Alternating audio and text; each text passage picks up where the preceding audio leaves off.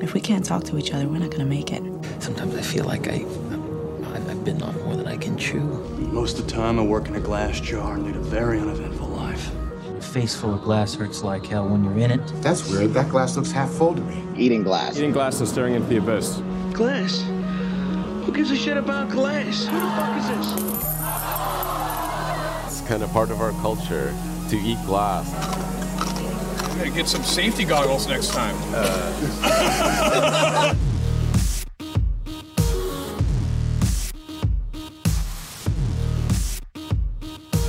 Hey everybody, and welcome to Chewing Glass, the show where we talk to Solana developers building in the ecosystem. Today I have with me Italo Casas. He is the founder and creator of SolDev, which is a great discoverability content aggregator for the Solana ecosystem.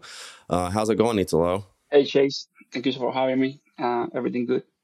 Yeah, man, it's great to have you on here. You know, you and I have known of each other at this point for probably 5 or 6 months. I think you reached out to me on Twitter sometime around then with some idea of building a content aggregator for Solana because you did not like the way that you were discovering Solana content at the time. It was a little immature, and you've kind of really helped us get to that place. So really appreciative of that. I guess like I usually get started here before we dive too far into it, is to kind of just get a rundown on where you came from, like what you've been doing and like how you kind of landed in the Solana ecosystem. I came to the US when I was 21 years old. I studied on college on NYU, the computer science there. Before coming to the US, I was studying cybernetics. That is just like a math version of computer science. Then I learned to program there. When I came here, I went to college and like after my second year, I found out that being on college was not the best path for me. Then I got an opportunity to work at Google in the Google Maps team.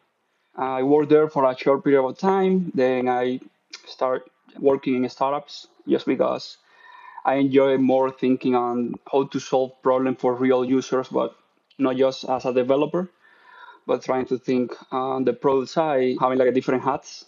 Then I changed companies, and then COVID started, and I decided to take a sabbatical from work just to focus on my family at that point. And then when I came back to coding again, I was looking into blockchains.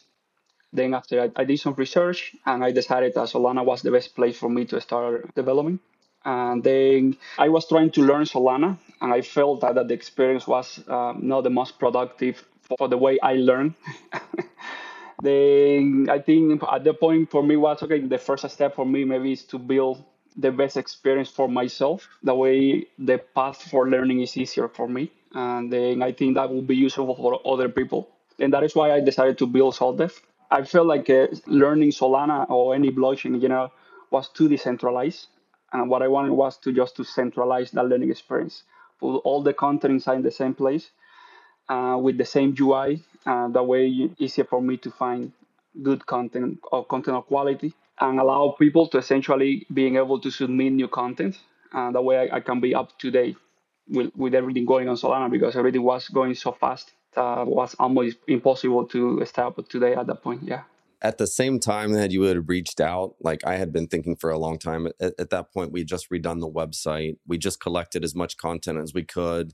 But like our website is set up a specific way that's kind of more on the branding side. And like it wasn't the best way to search for information. So when you reached out and I was already thinking about ways to kind of redo that, it was the perfect timing because I was like, we have all these things. I need to make sure that the information is discoverable and that people actually find it useful and an easy way to search it. I remember the first version of SolDev that you sent me. It was a little bit questionable at the time. Yeah. We started doing our bi-weekly kind of talks and just kind of going through products and features. And I think it was probably only like 2 or 3 weeks after the initial version, you completely kind of rewrote the UI UX and started improving it from there. And adding features, the ability to submit, the ability to search. I think one of the last features that came along was the ability to do the text search, and like all these things just kept adding up. Yeah. And then people started submitting The next thing you know, you have this place, this central repository for content. And honestly, like I've shared it some recently, like some of the feedback that I've seen, and I don't even know if I had shared this with you yet, is that it's super useful, but to new people, and this is not necessarily SoulDev's fault, it's just a little all over the place. So there's no clear path to learning. And these are just like next steps that as an ecosystem, we need to get better at. Like I think the content rating system will greatly help that. So it'll show people what's good and what's bad and just like starting adjusting things as you go. Yeah, that is actually what I'm working on right now, just to allow people to upvote, downvote content. The problem with that is that, let's say that we have this piece of content with 200 upvotes, and the main issue is that maybe that content is now old, like an old version of Solana, 1.8, whatever, and now we are in 1.10, 1.11. Then you need to make sure that it's not only rating the content, but making sure that we know when the content is stale, and we need to just don't show any more of that content. It's a really good point. And like, this is something just because Solana moves so quickly, like we saw this with Candy Machine V1, all of that Candy Machine V1 tutorials were outdated immediately and basically rendered useless. And like, who knows what version of Candy Machine will be in 2 weeks. Like when you work on an open source project like Solana and things are moving so rapidly, you either have to be able to rely on people who plan to update their tutorials as time goes on, or just be willing to just throw them away at some point, and making sure to keep track of that. Like having a vote feature is great, but like a thumbs up or a thumbs down to say like thumbs down and like it's why, and somebody's like, I did this and it doesn't work anymore because XYZ has been updated. Like it's a really, with so much going on and so much content and so many tools out there, it's a really hard problem to solve like in a scalable way. But that's eventually things slow down. Updates happen a little less frequently once things are stable. Like for instance, on Ethereum, things don't change very often. So that content can like last over a long period of time. We're in a little bit different a situation, but a lot of it still stands the test of time, but some of that's kind of starting to get outdated a bit. And we just need to make sure that we can keep up to date with all those things. Yeah, I think that is my philosophy with creating as a developer, right? It's just keeping consistent progress all the time and listening to feedback. And I think that is what makes pros better at the end. Yeah, the interesting thing working with you was I basically had to fight tooth and nail to get dark mode because you hate CSS, but we finally got it. But like, so for context, you're a back-end engineer by trade. Like that's pretty much what you enjoy. I started my career as a front-end developer doing just JavaScript, and not too much CSS, but mostly JavaScript. Then I transitioned after moving to startups just to be more like your friendly backend DevOps guy. Then that is what I have been doing for the last 6-7 years. It's essentially Node.js, Golang, and lots of AWS and Google Cloud and Azure. Yeah, it seems like you actually somehow like picked up some product skills along the way, because I've seen your project boards and your wireframes and all these things that you don't see developers, you don't typically see building out wireframes like that. So it was pretty cool experience to just kind of watch that process grow. I work with a couple of good designers in my career. I try to consume as much as possible knowledge from them.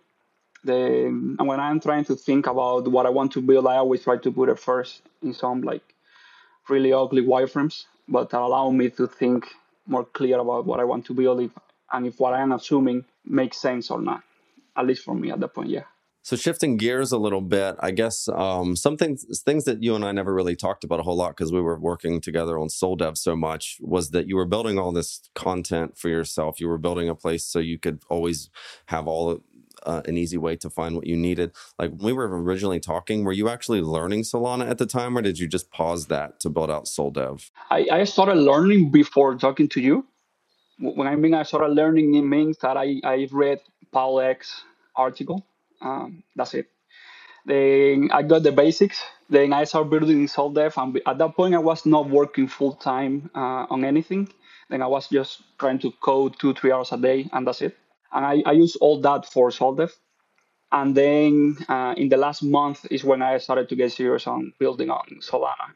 I think actually when Solana Labs released the bootcamp, that is honestly at this point, I feel like the best resource I have for any Solana developer that wants to start. Yeah. I remember when that was first released and you reached out and you said like, this is amazing. Like, this is the best piece of content. I guess in reality, it really matters the type of developer you are. Jerry like teaches an amazing boot camp, but he teaches very fast and very hard. Like, you're talking about bits and bytes in like the first 5 minutes of like how a key pair is structured. Not everybody coming from the Web 2 world would be up to speed, but I think eventually once you kind of get your bearings about how these things work, the boot camp does fit nicely somewhere in the process, just maybe not day one for like the more kind of beginner style developer. I think a lot of these tutorials that exist out here are probably a lighter way to kind of just get an intro like into development. And Jerry's courses don't really touch too much on the Web3 kind of JS side or any of those things. So we need to over time develop different levels of these sorts of boot camps so that you can kind of go from the lighter weight ones to the more advanced things, and like so that you can work your way through it. But we're working on a lot of those things. So with everything you've been up to, like what has been your experience kind of with learning Solana up until this point? Yeah, my experience honestly have been like I feel like rocky first because I didn't know Rust, and there is a learning curve in there. They definitely the account model, what everyone's mentioned, that you need to change the way that you think about developing. But I actually like it a lot because I feel that learning Solana is like learning to create an API before you had Node.js, when you were just coding and trying to be like a low level at the protocol level. That is why I feel like we are very early on this new Web3 movement. There is no abstractions besides Anchor, right? But even Anchor is like you are still thinking on the size of the account and things like that. Speaking of Anchor, you have officially kind of joined Armani and Paul X full time to build Anchor and Anchor tooling. Maybe like a month ago, I think I decided that it was time for me to start working full time again. And I was thinking between creating a company, like creating a product, or joining a team that was building something nice that I like. Then I tweeted something on Twitter, and then I had maybe like I don't know, like 100 DMs. I know. I made sure to retweet that, and I was like, "Get ready, because it's coming." Yeah, everyone so much. Like there is a lot of teams with a lot of good pros and a lot of good people trying to find good developers right now. Doesn't matter if you have Solana experience or not. They just want people who are good solving problems at this point. Yeah, and with that said, like there are lots of great products out there. There's lots of great protocols, but I'm glad that Armani was able to snag you up, because especially with your skill set and like your ability and your like kind of passion for creating tooling, it sounds like a really cool opportunity for you, and just in general, just good for everybody. Actually, one of the DMs was Armani, hey, let's talk, and he sent me like a Telegram message. And then the first thing that he said, yeah, I'm working with Paul X. And the second thing was me saying, yeah, don't worry about it. Then Armani had this vision of creating an NPM style registry for Solana programs. You can see the documentation, you can see the code base, you can see the different builds for the program. You can see if the code base that you are reading at that point is what is deployed on the network or not. And that is essentially saying that the program is verified. And I think that was a great idea. That is actually the selling point why I wanted to join him and Paul. And essentially now I am working 100% on that.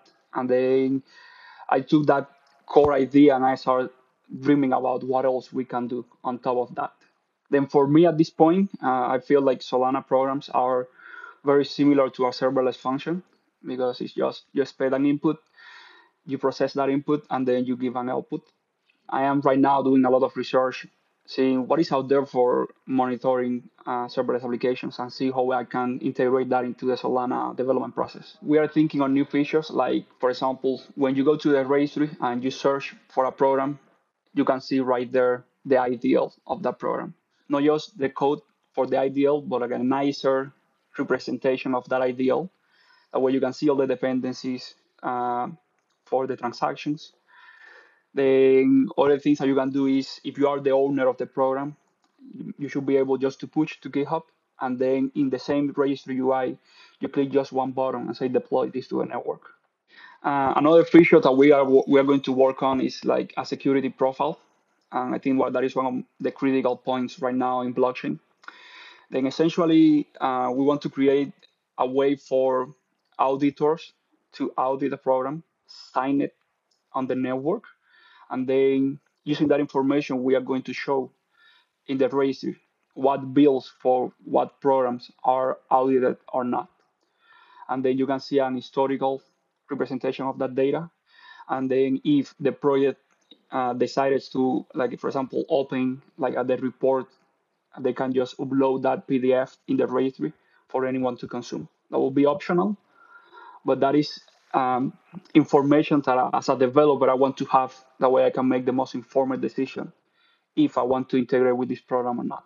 Just to kind of like recap, we're talking about some sort of NPM style registry with a nice sleek view. I can pop in there. I can scroll through programs and see the anchor verified programs. I can just text search for a program that I'm specifically looking for. If I'm the owner of that program, I can kind of register my wallet and account and have access to that. I actually was privy to a little sneak preview. Like there's a tab for the source. There's a tab for the builds. There's a tab for all these different things. You could have documentation in there like NPM. You could basically get the kind of a template for how you're supposed to be communicating with this program. And then you have auditors who have a profile, and just simply their wallet can come in there and sign to say that I actually verified this version or this release. It's basically just like a giant look into all the programs that are verified. And obviously this only works if your project's open source. Otherwise, there's no way to verify the code, right?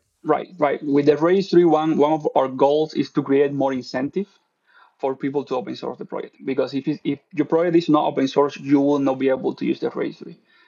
I actually want to get to the point where the registry gives you so much that you don't think about not opening your code base. That makes sense. So it's not any sort of aggressive kind of pressure on somebody. It's like if you want access to all these amazing features and you kind of want this kind of crowning achievement of being anchor verified and like in this massive registry of programs, then you're going to do it. What about native Solana programs? Yes. For native Solana programs right now, they are going to be included in the registry. And we actually want to do IDLs for native Solana programs. Our goal is for the IDL to be what a developer consumes for using that program, essentially, right? Doesn't matter if it was written on Anchor or not, and that is the goal. Every program that you're going to find in the registry, you're going to have an IDL viewer, and that is something that we are working on right now. Yeah, I'm super excited to just like see, just kind of like I was with the Solana cookbook, when you know that there's like a cool idea that's probably going to take off, and then like you release it into the wild, and all of a sudden everybody's using it and getting on there. And it was the same thing with SolDev. Once people started submitting their own it's just like an exciting feeling. Like you like build this place that all these people spend a lot of their time and they can use it and they get a ton of value out of it. It gets exciting really fast. And the next thing you know, you've got 1 million feature requests from everybody in the ecosystem. Yeah. I've seen a lot of conversations on Twitter and different channels lately, especially about people championing open source from day one. There's kind of a divide, and I see myself as seeing both sides of the equation. So I'm just curious on like what your thoughts are about like being a product person and also kind of new to the space. What do you think about that sort of debate? I am an open source person. I was part of the Node.js core team for like a couple of years. We need to find the right balance. I don't know how that looks at this point on blockchain, and I don't think anyone can envision that at right now. But I feel like every founder should have the option to open source or not, and that should be at the end their decision. Maybe if they lose a little bit because they are opening some secrets, they are gaining so much for having that open source because the products that they can use, like the registry, and I hope to see more projects like that in the future. Yeah, I mean, we've seen success in a lot of these protocols that are fully open source, but a lot of them actually weren't open source from the get-go. There were a couple out there, like Jet Protocol was pretty much open source from the very beginning. A lot more people started to open source, but by the time that some of them open source, they already kind of had gained some market share. In my view, it's kind of about timing it, like what your goals are.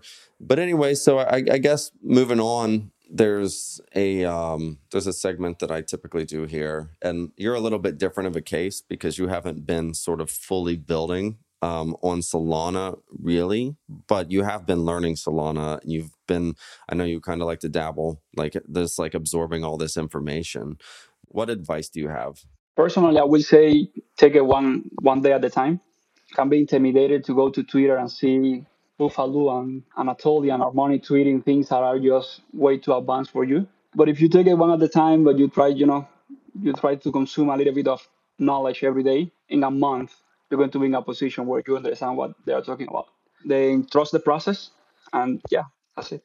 I know you, I've known you for a while. Like you definitely like to take your time and like take in all the information and kind of be pretty thorough about things. Not everybody's like that. A lot of people just say, oh, everybody's on blockchain, I need to know everything right now. You basically are trying to run before you can even crawl. And what that usually does, in my experience, is it makes you frustrated, and you're probably likely going to just quit. It really just depends on who you are, but don't get frustrated, and take your time and ask questions and follow people. And like Italo said, don't expect to understand every tweet that comes out of Anatoly's Twitter, because I don't understand half of them, because they're too advanced for me.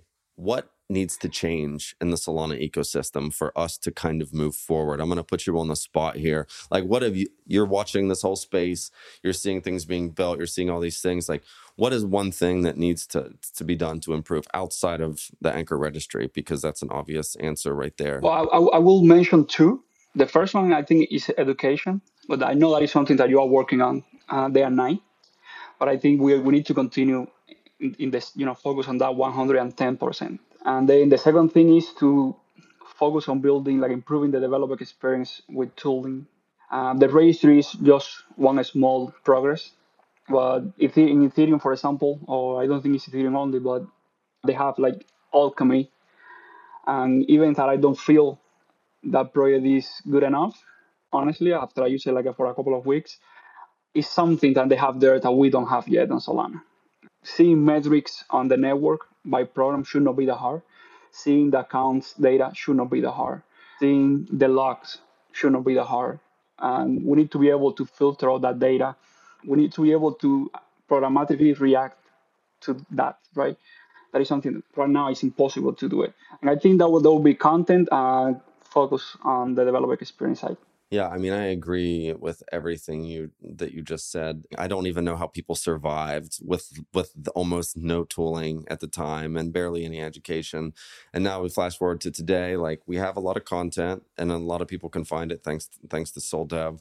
We're starting to see lots of analytical tools pop up. We're seeing lots of other tools pop up. The problem actually is that a lot of people are solving the same problems. They're duplicating these tools, and also there's not a really good place. If I come new to the Solana ecosystem and I want to get analytics on X or Y, where do I even go to find that out? Information architecture and discoverability is one of the biggest problems for anything. And every day I'm thinking of ways to try to reorganize things so that it's a lot more clear. Like there's a lot more clear path. Where's this? Where's that? How does this work? How does that work? But it's an iterative process. If I tried to like focus on everything at once, I would probably not be able to do my job. So it's just these little milestone wins that just start building on top of each other.